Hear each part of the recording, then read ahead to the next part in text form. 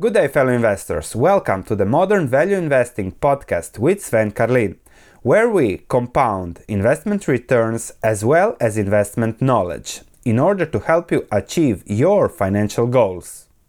Good day, fellow investors. Over the past years, over emails, I really get high conviction comments about investing in Deutsche Bank. And even in the comment section here on YouTube, I often get comments, what do you think about Deutsche Bank? And after the current developments, I really want to give you my opinion on why I never invested in Deutsche Bank, why I never bothered about Deutsche Bank, because it's pretty simple. An investor should invest within his circle of competence. If Deutsche Bank, the global banking system, derivatives is your circle of competence, then invest. If not, lay back. As Buffett would say, I'm mostly paid to do nothing, and lay back, wait for investments, for good investments within your circle of competence to come to you and then invest. Let me explain. If we just look at Deutsche Bank over the last decade or more, we see that it was a clear downward trend. And I think that people were looking at stock prices above 50 in 2010-11, stock prices above 100 in 2007, and then comparing to the current price, 2018, 2017, 2016, all those times when I used to get those comments, and with high conviction they were expecting, oh, things will improve, things will get better, it's Deutsche, and unfortunately I never heard from them anymore, but a lot of them invested and they are now suffering heavy losses. And over the last week I've certainly got another 5 emails. What do you think about Deutsche Bank? Should you invest? Now it's good time. You should look at financing banks, etc. because Deutsche is cheap. And then how to know whether something is within your circle of competence? Read the annual report. If we look at the annual report of Deutsche, yes, it has 448 pages of a banking report. So you start, you read it, and if you can clearly understand the risks and rewards of what the bank is doing compared to the stock price, then you can know whether to invest in it or not.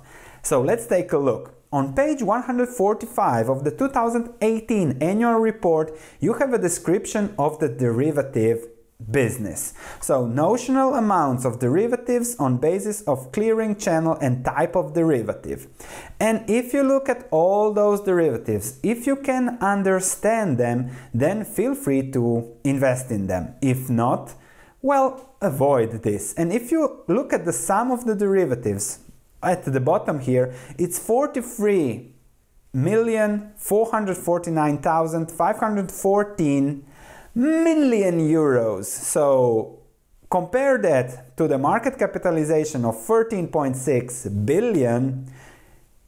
To translate, the derivative amount is 43.4 trillion euros. 43.4 trillion versus 13.6 billion euros of market capitalization. If you can value that, you can invest in Deutsche. If not, when it comes to some investments, it's simply better to stay away. For me, it was pretty simple. A professional investor, 20-30 years of experience, simply said it like this.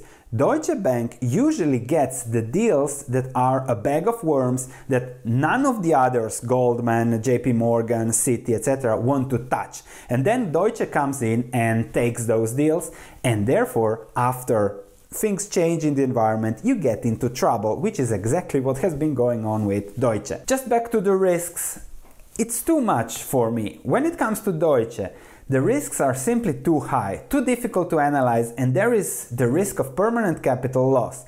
Just a 1% loss on the derivative portfolio, 1% of 43 trillion is 430 billion, thus 30 times the market capitalization. I have no idea what will happen, but my message is simple. If something is not within your circle of competence, don't invest in it. If you want to make it your circle of competence, I'm sure you can make money on DB, be it shorting, be it going up, be it going down.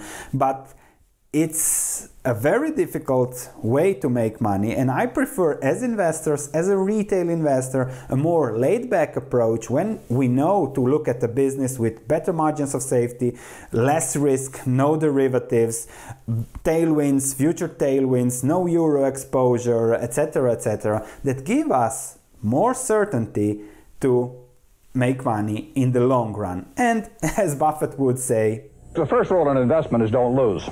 And the second rule in investment is don't forget the first rule, and that's all the rules there are. I mean, if you buy things for far below what they're worth and you buy a group of them, you basically don't lose money.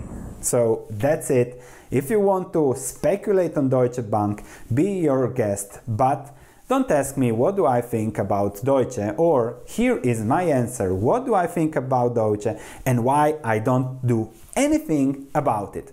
Thank you for watching. This might be the most important video that I have done in a while, because investing is mostly about saying no, no, no, no, no, no, and only when something really meets your criteria, then you take your hard-earned money and then you put it into that business, not the stock going up or down or looking cheap from a past historical perspective. To conclude, you should really leave DB to professional investors, hedge fund investors that understand the risk reward better, that approach it in a statistical way. So they have 10 banks like this, Greek banks, Hong Kong, Kyle Bass style of investments, and they have the legal power, they have the political connections, they have the long-term orientation, they have the capital to know how to invest and how to get out with minimal loss or low risk or even no risk and higher reward. They buy the derivatives, they hedge themselves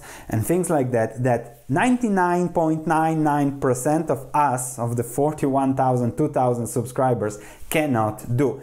Thanks for listening. If you have any comments, please let me know. If you enjoyed this podcast, please leave a 5-star review, as it means a lot to me.